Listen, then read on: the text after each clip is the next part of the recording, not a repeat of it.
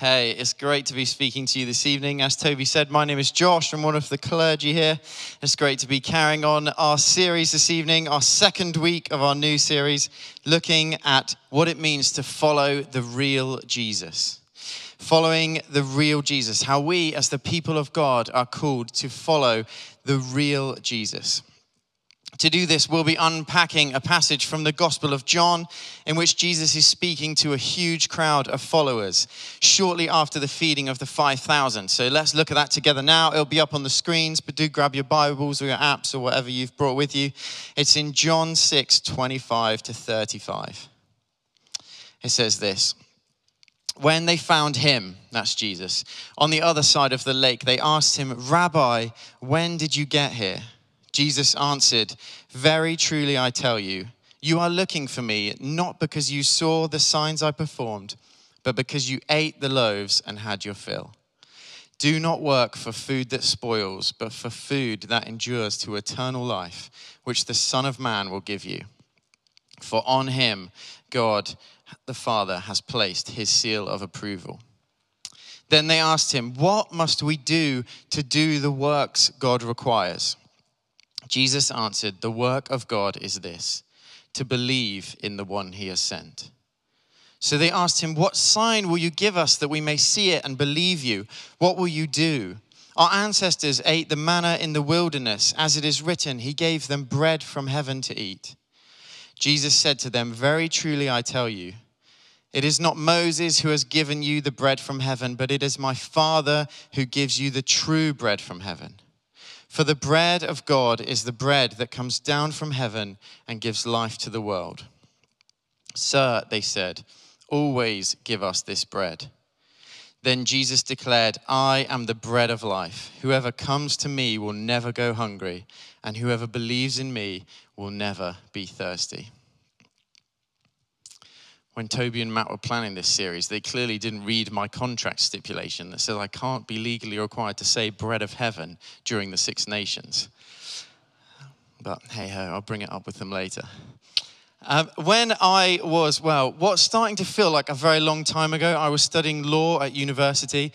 And while I was there in my second year, I lived in a flat with just one other guy. And the building that we lived in had 6 flats and it was 3 stories. We were on the top floor. I was actually laughing at the pre-marriage slide because we had a big Velux window just like that. But instead of peering romantically out into the distance, we used to launch fireworks out of it. And it was carnage, that second year flat. And one of the things that we did, our building had this buzzer system, as you'd expect. And one of the things we did, because we were very childish, was perpetuate this rumor that the buzzer system in our building was broken and would subsequently accidentally misdial and call other flats instead. Therefore, what we used to do when people came round and they rang the buzzer was answer it pretending to be an old elderly woman who lived in the flat below us. You know, to flash out the backstory of this joke a little bit, we would talk about this lady in public. We chatted about she didn't exist, by the way. We chatted about Mrs. Sengupta all the time, told stories about our interactions with her in the hall in front of people that we would later then do the prank to. Obviously, it's clear we were far too invested in this joke now.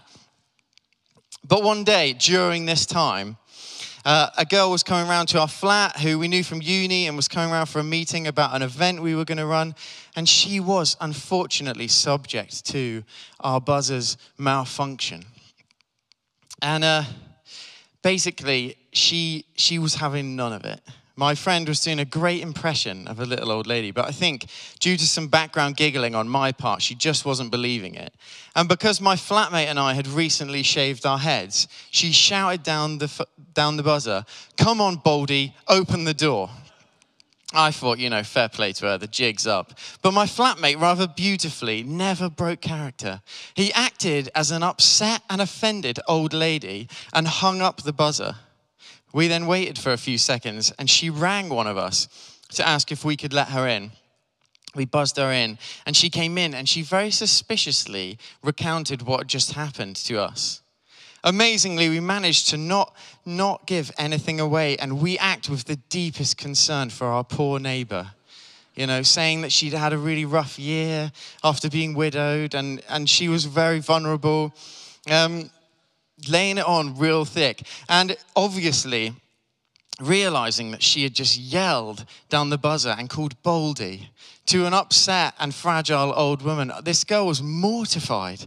And she immediately wanted to go down and apologize to our neighbor. But we managed to convince her that would just make things worse. Just leave it to us. We'll apologize on your behalf after everything has blown over.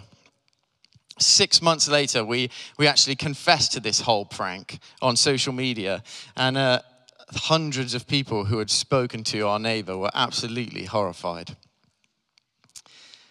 Well, until our eventual confession, that 6 months later, this girl had carried that guilt of that interaction. She even wrote a letter of apology, and she asked us to pass it on to our neighbor, which we found very entertaining and had pinned on the wall in our flat. It was great.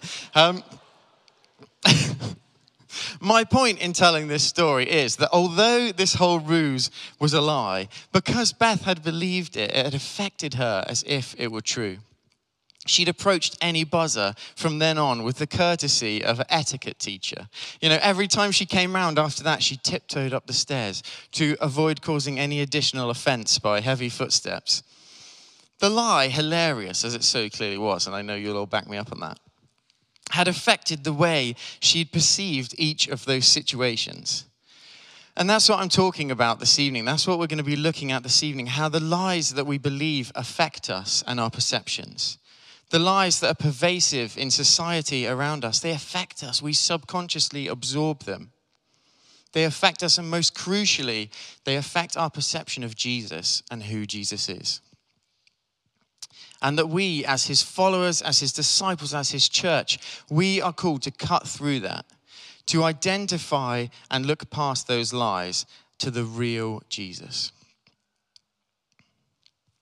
I don't know about you, but I often think when it comes to the things of learning to be a disciple, like learning to be like Jesus, to do the things that he did, to be with him, that I'm kind of starting from this neutral position. So my current state is neutral, and then to learn these things, to be discipled, is to move from neutral towards Jesus and his way. But I've recently been thinking about how that's kind of naive from me, how that massively underestimates the dialogue of the world around me that's been blaring in my ear from the day I was born. Paul calls the church in Ephesians to fight against the powers of this dark world. For 26 years, I've been listening to the messaging of that world. And if that messaging is opposed to the way of Jesus, then that probably means I'm not starting as neutral. That probably means that those messages, those lies, have been subtly shaping the way I see the world, the way I see myself, and the way I see Jesus for quite some time. And that if then I'm going to learn the way of Jesus, the way of the disciple, then I'm probably going to have to learn to identify and unlearn those messages, to name those lies and force myself to live in the truth of who Jesus really is. Hannah and I have recently been playing a game called Name the Lie. It was suggested in a great book we read together over the summer, and we've been trying to play it ever since. And this game basically involves, when we hear an advert, one of us will say, name the lie. And then the other one will list the things in that advert that are not true. Buying that crockery set will not make you more popular and suddenly able to host the most infamous of dinner parties. Paying for that holiday will not make your family feel more connected or healthy than ever before, and you won't suddenly all be wearing matching gilets. Buying that aftershave will not make attractive women chase you along the beach as you ride a horse. Binging hours of Netflix a day will not make you more interesting. Being glued to your social media feeds will definitely not prevent you from missing out. And so on. And it can happen with bigger stuff too. I know for me, I fell into a huge lie a few years back. I'd come to faith, I was trying my best to live as a disciple, and I'd been in a Christian relationship, and it ended utterly disastrously in a way that no relationship should.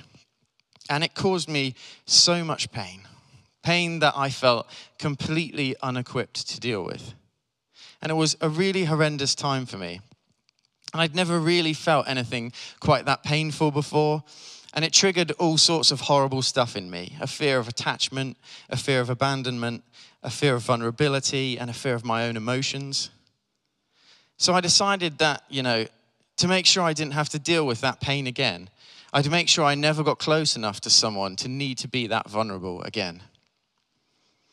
I didn't really realize what was truly going on under the surface, but I'd fallen into the lie that Jesus couldn't protect my heart. That I had to do that for myself because he wouldn't. And the safest way to do that was to shut it off. Then one day I was at church and it was the time of worship and someone came over to me and they said, "Josh, I think Jesus wants to speak the words of Galatians 5:1 to you." And it says this: "It is for freedom that Jesus Christ has set you free." And I think God's saying that to you this morning. I thought, what a nice old person. And then I carried on with my morning regardless. So the service went on a bit. The talk was a bit dull, obviously nothing like this one. And so I got my phone out and I started mindlessly scrolling during the sermon.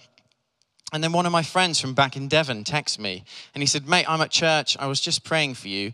And I felt God saying to me to send you the words of Galatians 5:1. It is for freedom that Christ has set you free." Don't know if that means anything to you. I thought, wow, that's interesting. I got home from church, I walked home, and I was lodging with a family at that time, and I got in and I went to make myself a cup of tea. And written on their fridge was, "It is for freedom that Jesus Christ has set you free, therefore stand firm." I had been living that lie that Jesus couldn't protect my heart. I'd allowed my experience to shape my perception of Jesus rather than Jesus to shape the perception of my experience. And it took Jesus to cut through that noise, to speak his truth to me, to remind me of who he truly is, and to set me free from that lie. Without identifying them, these lies have the power to warp our perception of Jesus and who he is, and what it means for us to follow him. Our experience can shape the lies, or we can just be so westernized, to have internalized that worldly narrative so much that we can't even identify how westernized our view of Jesus is. If you want any more evidence that we fit Jesus into how we want him to look and be, look no further than the swathes of blue-eyed, blonde-haired European Jesus painted by blue-eyed, blonde-haired Europeans. We see it in our passage as well. This passage is straight after Jesus miraculously feeds 5,000 people with a packed lunch. And he's vanished off and the crowd come to look for him. And in an age where food is everything, where people were living hand to mouth constantly and working the fields really hard to eat, the crowd follow Jesus because he's the guy who provides the free bread, right? No heavy labor required for that meal. And yet, when Jesus starts to challenge the crowd, they all leave. He no longer fits their perception that he's come to make life easy for them, that he's come to punish their enemies and give them a free ride. And so they go. He can't possibly be the one they've been looking for. He doesn't fit their preconceived notions, their worldly dialogues. After the feeding, thousands follow him. But when he starts to teach about the way of the cross, the hard truth of needing to eat his flesh and drink his blood, meaning to share in his suffering, they all abandon him. Only the 12 disciples remain. Okay, so that's the wider crowd. Maybe they didn't get it. Maybe they couldn't hear when he was teaching that well. I don't know. That's the crowd. But we also see it too from Jesus' closest friends, those who were closest to Jesus. In Matthew 16, Jesus is talking to the 12. These were his closest friends and followers. They'd been with him day in, day out through his whole ministry. They'd heard all his teaching. And we get this interaction. From that time on, Jesus began to explain to the disciples that he must go to Jerusalem and suffer many things at the hands of the elders, the chief priests, and the teachers of the law, and that he must be killed and on the third day be raised to life. Peter took him aside and began to rebuke him. "Never, Lord," he said, "this will never happen to you." Jesus turned and said to Peter, "Get behind me, Satan. You are a stumbling block to me. You do not have in mind the concerns of God, but merely human concerns." Peter has fallen into the trap of feel-good discipleship. He's deciding what he wants Jesus to be like based on his own worldly ideals. This is one of Jesus' closest followers and friends, a guy who'd sacrificed so much, who'd left so much behind to follow Jesus, and yet even he wants Jesus to fit his own ideas. He wants a Jesus who is Christ-shaped, but not cross-shaped. He wants to follow a Jesus who avoids, not embraces, the cross. The cross did not align with Peter's worldview of what a savior looks like. And Jesus has to say to him, "Get behind me, Satan. You do not have in mind the concerns of God, but human concerns." What are the cultural lies that we absorb as his followers today that impact our perception of who Jesus is or who Jesus should be? Maybe it's the self-improvement gospel. Jesus makes our earthly lives better, right? So I need to show that all the time, regardless of how I feel.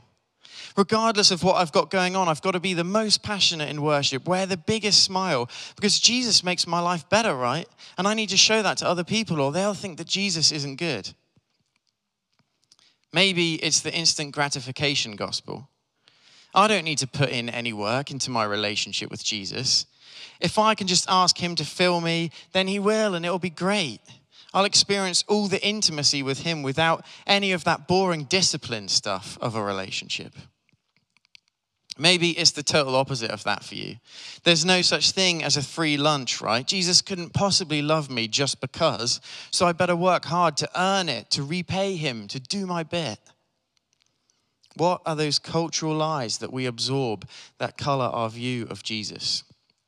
Jesus should make me more popular. Jesus himself died alone. Jesus should make me great. Jesus himself was born in a nothing town in the middle of nowhere and spent his ministry homeless.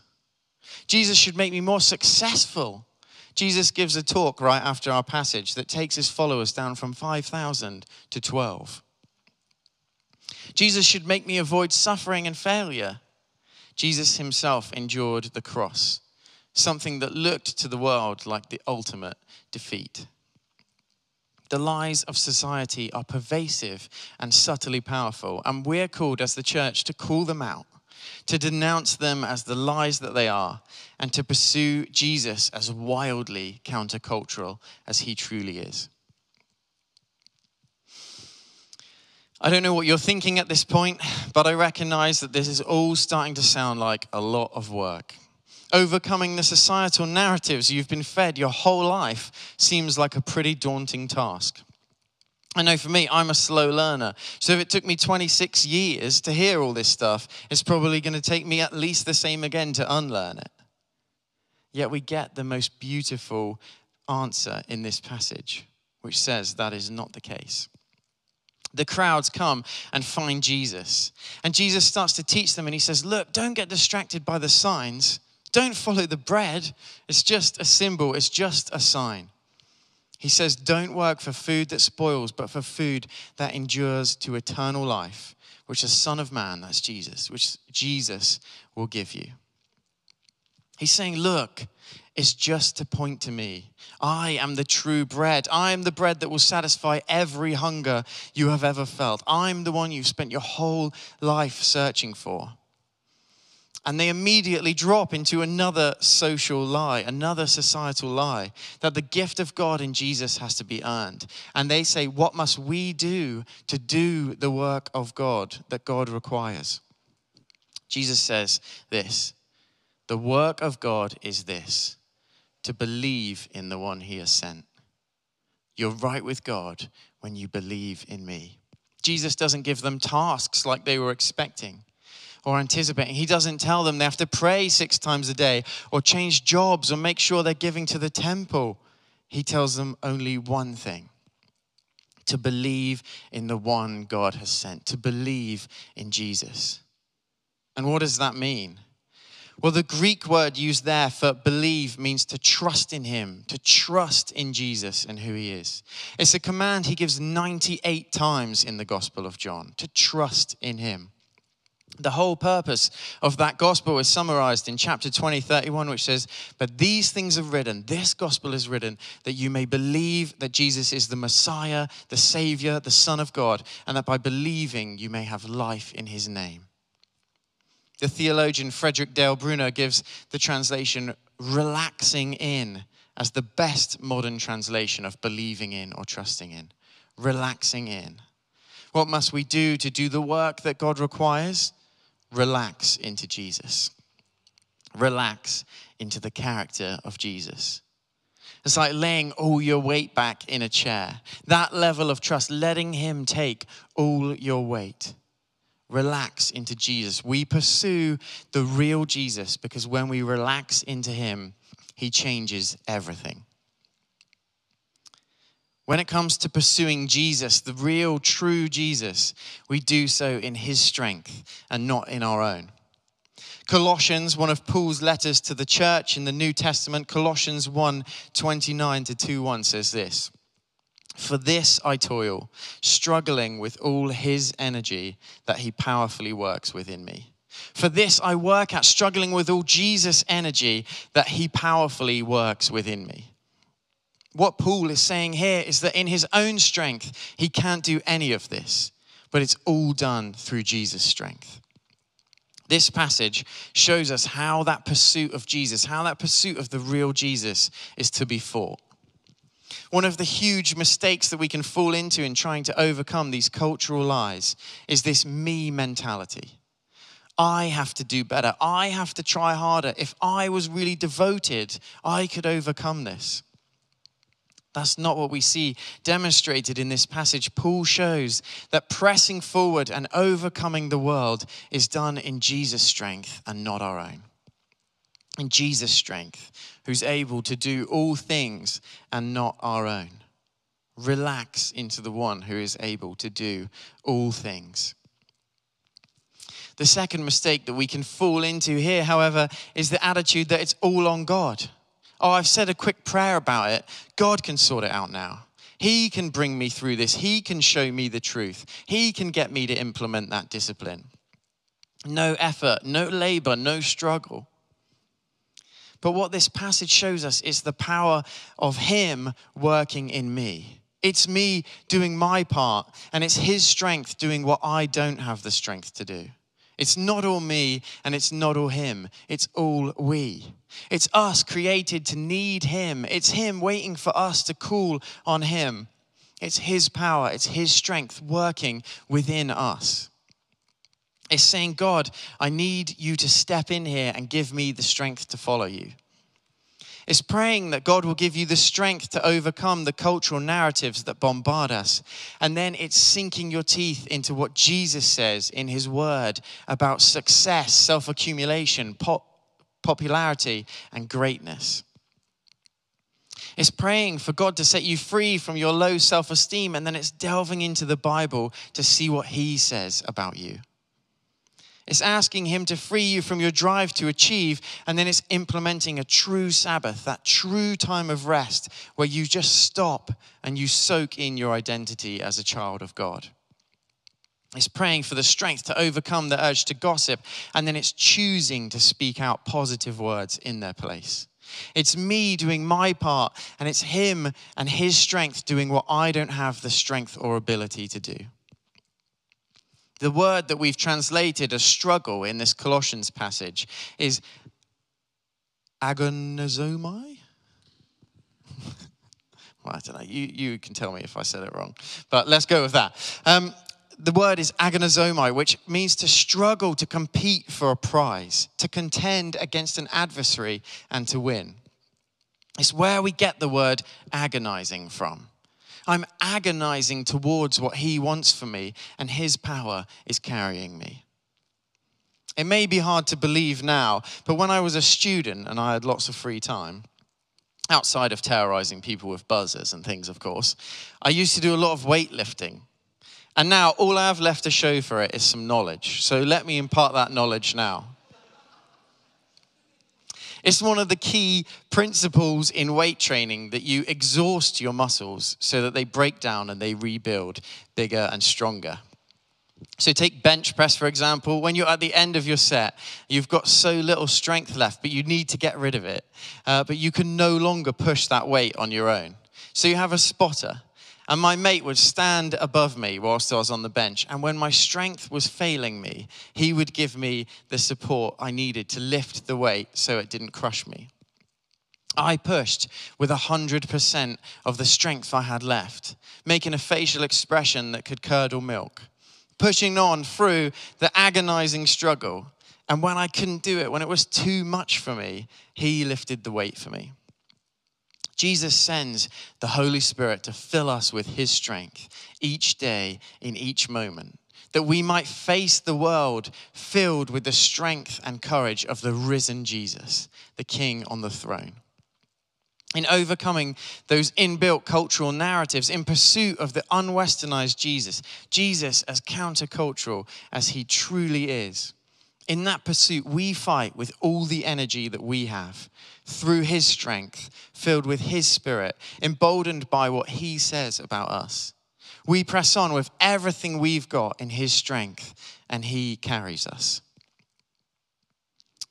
And the final thing I want to say as we come to a finish tonight, as I come to a close, and the crux of everything that I've said tonight about overcoming those societal lies that hold sway over us, about following the real Jesus, is this: remember who he is and who he says you are. And who is he? He is the God of all creation. He made it all. He is all powerful. He is absolute perfection, absolute justice, absolute love. And who does he say you are? What does his word say about you? It says this: that you are his child, that he knows everything about you because you were made in his image, that you are chosen, that you are fearfully and wonderfully made. And he says this: that when you acted out of the warped lies of this broken world that separate you from him, which we all do, he didn't write you off or turn his back on you. What he did instead was show what you're worth to him.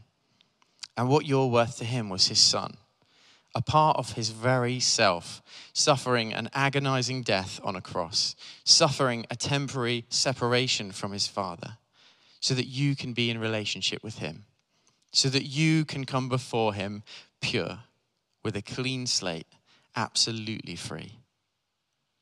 Jesus' death is the ultimate expression of God's love for you, and he says you are absolutely worth it. And Jesus' resurrection shows that he has overcome. He has overcome guilt, shame, hate, and death. And in him, we can overcome all things. Any cultural lie, any label of the past, any falsehood about ourselves or who we are. It's all about him. It's all through him, and it's all for him. Why don't I pray?